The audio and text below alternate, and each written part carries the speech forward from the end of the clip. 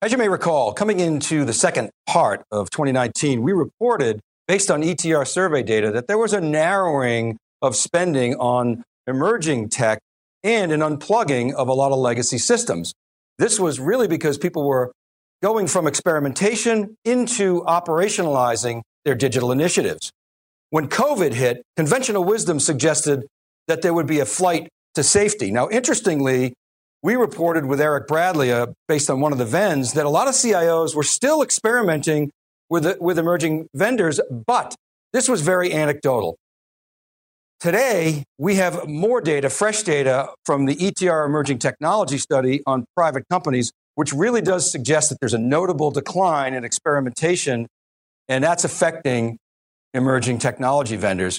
Hi, everybody. This is Dave Vellante, and welcome to this week's Wikibon Cube Insights powered by ETR. Once again, Sagar Kadakia is joining us. Sagar is the Director of Research at ETR. Sagar, good to see you. Thanks for coming on. Good to see you again. Thanks for having me, Dave. So it's really important to point out this emerging tech study that you guys do, it's different from your quarterly technology spending intention survey. Take us through the methodology. Guys, maybe you could bring up the first chart and Sagar, walk us through how you guys approach this. No problem. So a lot of the viewers are used to seeing a lot of the results from the Technology Spending Intention Survey, or the TSIS, as we call it. That study, as the title says, it really tracks spending intentions on more pervasive vendors, right? Microsoft, AWS, as an example.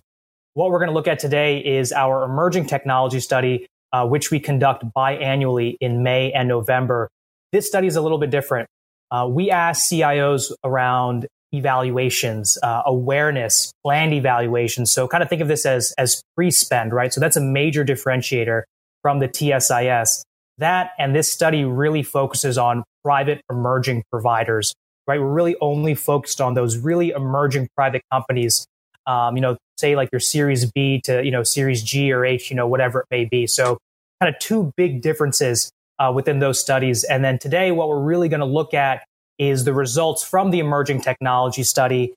Just a couple quick things here. We had 811 CIOs participate, which represents about $380 billion in annual IT spend. So the results from this study matter. We had almost 75 Fortune 100s take it. So again, we're really measuring how private emerging providers are doing in the largest organizations. And so today we're going to be reviewing a few, notable sectors. But largely, this survey tracks roughly 356 private technologies and frameworks. All right, guys, bring up the pie chart, the next slide. Now, Sagar, this is sort of a snapshot here, and it basically says that 44% of CIOs agree that COVID has decreased their organization's evaluation and utilization of emerging tech, despite what I mentioned, Eric Bradley's VEN, which suggested one CIO in particular said, hey, I always pick somebody in the lower left of the magic quadrant. But again, this is a static view. I know we have some other data, but take us through this and how this compares to other surveys that you've done. No problem. So let's start with the high level takeaways. And I'll actually kind of get into the point that Eric was making, because that point is true. It's just really how you kind of slice and dice the data to kind of get to that. So what you're looking at here and what the overall takeaway from the emerging technology study is, you are going to see notable declines in, POCs, so proof of concepts and evaluations because of COVID-19. Even though we have been communicating for quite some time, the last few months that, there's increasing pressure for companies to further digitize, with COVID-19, there are IT budget constraints. There's a huge pivot in IT resources towards supporting remote employees, a decrease in risk tolerance. And so that's why what you're seeing here is a rather notable number of CIOs, right? 44%, that said that they are decreasing their organization's evaluation and utilization of kind of private emerging providers. So that is notable. Now, as you pointed out, you guys run this survey a couple times a year.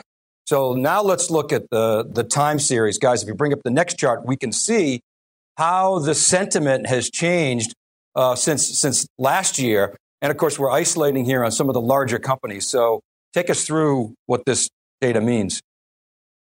No problem. So how do we quantify what we just saw in the prior slide, right? So we saw 44% of CIOs indicating that they're going to be decreasing their evaluations, but what exactly does that mean? And we can pretty much determine that by looking at a lot of the data that we captured through our emerging technology study. So there's a lot going on in this slide, but I'll kind of walk you through it. What you're looking at here is Fortune 1000 organizations. Okay, so we really isolated the data to those organizations that matter. So let's start with the teal kind of green line first, because I think it's a little bit easier to understand. What you're looking at, Fortune 1000 evaluations, both planned and current. Okay, and you're looking at a time series, 1 year ago and 6 months ago. So two of the answer options that we provide CIOs in this survey, right? Think about the survey as a grid where you have 7 answer options going horizontally and then 300 plus vendors and technologies going vertically. For any given vendor, they can essentially indicate one of these options, 2 of them being I'm currently evaluating them or I plan to evaluate them in 6 months. So what you're looking at here is effectively the aggregate number or the average number of Fortune 1000 evaluations. So if you look into May 2019, right, all the way on the left of that chart, that 24% roughly means that a quarter of selections made by Fortune 1000 in the survey, they selected plan to evaluate or currently evaluating. Okay. If you fast forward 6 months to the middle of the chart, November 19, right, it's roughly the same, right? 1 in 4 technologies that a Fortune 1000 selected, they indicated that I plan or I'm currently evaluating them. But now look at that big drop off going into May 2020, right? To 17%, right? So now 1 out of every 6 technologies or 1 out of every 6 selections that they made was an evaluation. So a very notable drop. And then if you look at the blue line, this is another answer option that we provided CIOs. I'm aware of the technology, but I have no plans to evaluate, right? So this answer option essentially tracks awareness levels. If you look at the last 6 months, look at that big uptick from 44% to over 50%, right? So now essentially 1 out of every 2 technologies or private technologies that a CIO is aware of, they have no plans to evaluate. So this is going to have an impact on the general landscape when we kind of think about those private emerging providers. But there is one caveat, and Dave, this is what you mentioned earlier. This is what Eric was talking about. The providers that are doing well are the ones that are work from home aligned. And so just like a few years ago, we were really analyzing results based on, are you cloud native? Are you cloud aligned? Because those technologies are going to do the best. What we're seeing in the emerging space is now the same thing. Those emerging providers that enable organizations to maintain productivity for their employees, right? Essentially allowing their employees to work remotely. Those emerging providers are still doing well. And that is probably the second biggest takeaway from this study. Well, so now what we're seeing here is this flight to perceived safety, which, to your point, Sagar, doesn't necessarily mean good news for all, enterprise tech vendors, but certainly for those that are positioned for the work from home pivot.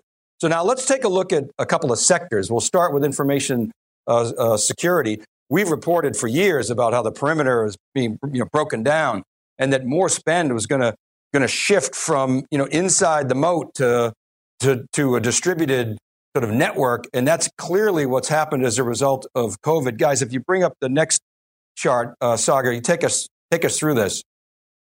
No problem. And as you mentioned, I think that the big theme here is zero trust. So a couple of things here, and let me just kind of explain this chart a little bit, because we're going to be kind of going through a couple of these. What you're seeing on the x-axis here is this is effectively what we're classifying as near-term growth opportunity from all customers. The way we measure that effectively is we look at all the evaluations, current evaluations, planned evaluations. We look at people who have evaluated and plan to utilize these vendors. The more indications you get on that, the more to the top right you're going to be. The more indications you get around I'm aware of, but I don't plan to evaluate, or I'm replacing this early stage vendor, the further down and on the left you're going to be. So on the x-axis, you have near-term growth opportunity from all customers. And on the y-axis, you have near-term growth opportunity from really the biggest shops in the world, your Global 2000, your Forbes Private 225, like Cargill as an example. And then, of course, your federal agency. So you really want to be positioned up and to the right here. So the big takeaway here is zero trust. So just a couple things on this slide when we kind of think about zero trust, right? As organizations accelerate their cloud and SaaS spend because of COVID-19 and, what we were talking about earlier, Dave, remote work becomes a new normal. That perimeter security approach is losing appeal, right? Because the perimeter is less defined, right? Apps and data are increasingly being stored on the cloud, and employees are working remotely from everywhere, and they're accessing all of these items. And so what we're seeing now is a big move into zero trust. So if we look at that chart again, what you're going to see kind of in that upper right quadrant are a lot of identity and access management players. And look at the bifurcation in general. This is what we were talking about earlier in terms of the landscape not doing well. Most security vendors are kind of in that red area, in the middle to the bottom. But if you look at the top right, what are you seeing here? Unify ID, Auth0, WSO2, right? All identity and access management players, right? These are critical in your kind of zero trust approach. And this is one of the few areas where we are seeing upticks, right? You also see here BitSight Lucidius. So that's going to be security assessment. You're seeing Vectra and Netscope and Darktrace and a few others here in cloud security and IDPS, intrusion detection prevention systems. So very few sectors are seeing an uptick. Very few security sectors actually look pretty good based on opportunities that are coming. But essentially all of them are kind of in that work from home aligned kind of security stack, so to speak. Right. And of course, as we know, as we've been reporting, buyers have options from both established companies and these sort of emerging companies that are public, Okta, CrowdStrike, Zscaler. We've seen the work from home pivot, benefit those guys, but even Palo Alto Networks, Fortinet, even Cisco. I asked G. Rittenhouse last week, I said, hey, what about this pivot to work from home? What about this zero trust? He said, look, the reality is, yes, a big part of our portfolio is sort of exposed to that traditional infrastructure, but we have options for zero trust as well. So from a buyer standpoint, that perceived flight to safety, you have a lot of established vendors, and that clearly is showing up in your data. Now, the other sector that we want to talk about is database. We've been reporting a lot on database, data warehouse. So why don't you take us through the next graphic here, if you would? No problem. So our kind of theme here is that Snowflake is really separating itself from the pack. And again, you can kind of see that here. Private database and data warehousing vendors are, really continue to impact a lot of their public peers. And Snowflake is leading the way. We expect Snowflake to gain momentum in the next few years. And, look, there's some rumors that they're IPOing soon. And so when we kind of think about that setup, we like it because as organizations transition away from hybrid cloud architectures to 100% or near 100% public cloud, Snowflake is really going to benefit. So they look good there. DataStax looks pretty good, right? That's resiliency, redundancy across data centers. So we kind of like them as well. Redis Labs, MariaDB, they look pretty good here on the opportunity side, but we are seeing a little bit of churn. So I think probably Snowflake and DataStax are probably our two favorites here. And again, when you just kind of think about Snowflake, we continue to think more pervasive vendors like Teradata and Cloudera and some of the other larger database firms, they're going to continue seeing wallet and market share losses, due to some of these emerging providers. Yeah, if you could just keep that slide up for a second, I would point out in many ways, Snowflake is kind of a safer bet. We talk about flight to safety because they're well funded, they're established. You can go from zero to Snowflake very quickly. That's sort of their mantra, if you will. Yep. But I want to point out that we and recognize that this is somewhat, oranges and tangerines here. Snowflake being an analytical database. You take MariaDB, for instance. It's really kind of, I look at that anyway as relational and operational. And then you mentioned DataStax.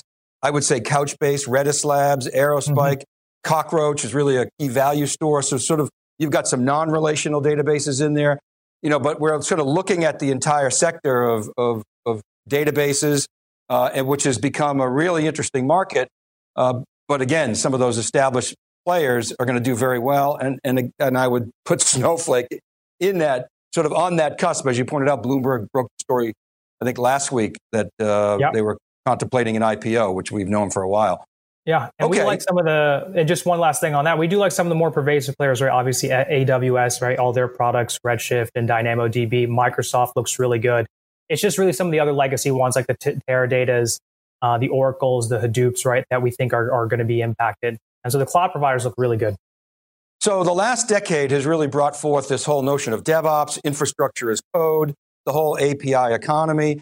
And that's the piece we want to jump into now. And there are some real standouts here. Despite the early data that we showed you, where CIOs are less prone to look at emerging vendors, there are some. For instance, if you bring up the next chart, guys like Hashi, that really are standing out, aren't they?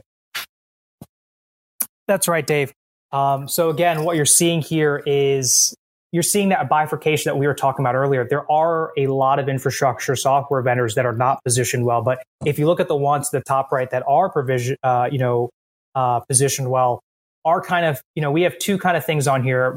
Starting with infrastructure automation, we think a winner here is emerging with Terraform.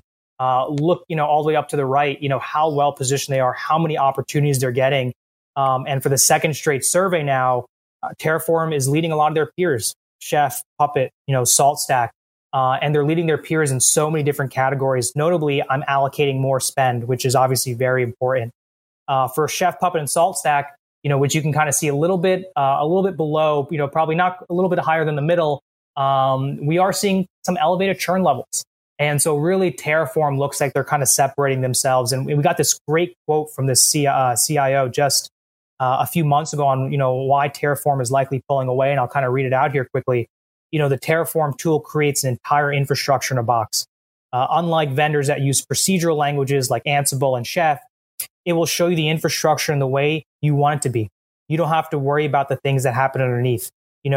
I know some companies where you can put your entire Amazon infrastructure through Terraform. If Amazon disappears, if your availability drops, load balancers, RDS, everything, you just run Terraform, and everything will be created, in 10 to 15 minutes. So that kind of shows you the power of Terraform and why we think it's kind of ranked better than some of the other vendors. Yeah, I mean, I think that really does sum it up. And actually, guys, if you don't mind bringing that chart back up again. So I'll point out, so Mitchell Hashimoto, really, I believe I'm correct, talking to Stu about this a little bit, he sort of led the Terraform project, which is an open source project. And to your point, very easy to deploy. Mm-hmm. Chef, Puppet, Salt, they largely were distributed or disrupted by cloud because they're designed to automate deployment largely for on-prem and DevOps. And now Terraform sort of packages everything up into a platform. So Hashi actually makes money, and you see it on this slide in things like Vault, which is kind of their security play. You see GitLab on here. That's really application tooling, to deploy code. You see Docker containers. Docker really all about open source, and they've had great adoption. Docker's challenge has always been monetization. You see Turbonomic on here, which is kind of application performance management, application resource management. So again, you can't go too deep on these things, but it's pretty deep within this sector. But we are comparing different types of companies, but just to give you a sense as to where the momentum is. All right, let's wrap here. Just maybe some final thoughts, Sagar, on the emerging technology study, and then what we can expect, in the coming month here on the update in the technology spending intention study, please. Yeah, no problem. So one last thing on the zero trust side that this has been a big issue that we didn't get to cover is VPN spend. Our data is pointing that yes, even though VPN spend did increase the last few months because of remote work, we actually think that people are going to move away from that as they move on to zero trust. So just one last point on that. Just in terms of overall thoughts, again, as we kind of covered, you can see how bifurcated all these spaces are.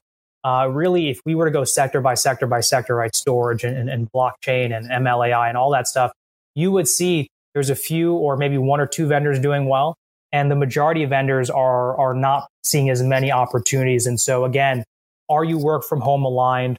Are you the best vendor all the other emerging providers? And if you kind of fit those two criteria, then you will continue seeing POCs and evaluations. And if you don't fit that criteria, unfortunately, you're going to see less opportunity. So I think that's really kind of the big takeaway on that. And then just in terms of, next steps, we're already transitioning now to our next technology spending intention survey that launched last week. And so again, we're going to start getting a feel for how CIOs are spending in 2H20, right? So for the back half of the year, and our question changes a little bit. We ask them, how do you plan on spending in the back half of the year versus how you actually spent in the first half of the year or 1H20, right? So we're kind of tighten the screw, so to speak, and really getting an idea of what's spend going to look like in the back half. And we're also going to get some updates as it relates to budget impacts from COVID-19, as well as, how vendor relationships have changed, as well as business impacts like layoffs and furloughs and all that stuff. So we have a tremendous amount of data that's going to be coming in the next few weeks. And it should really kind of prepare us for what to see over the summer and into the fall. Yeah, very excited, Sagar, to see that. I just want to double down on what you said about changes in networking. I mean, we've reported with you guys on MPLS networks, shifting to SD-WAN, but even VPN and SD-WAN are being called into question as the internet becomes the new private network. And so lots of changes there. And again, very excited to see updated data kind of post-COVID as we exit this isolation economy. Really want to point out to folks that this is it's not a snapshot survey, right? This is an ongoing, exercise that ETR runs, and grateful for our partnership with you guys.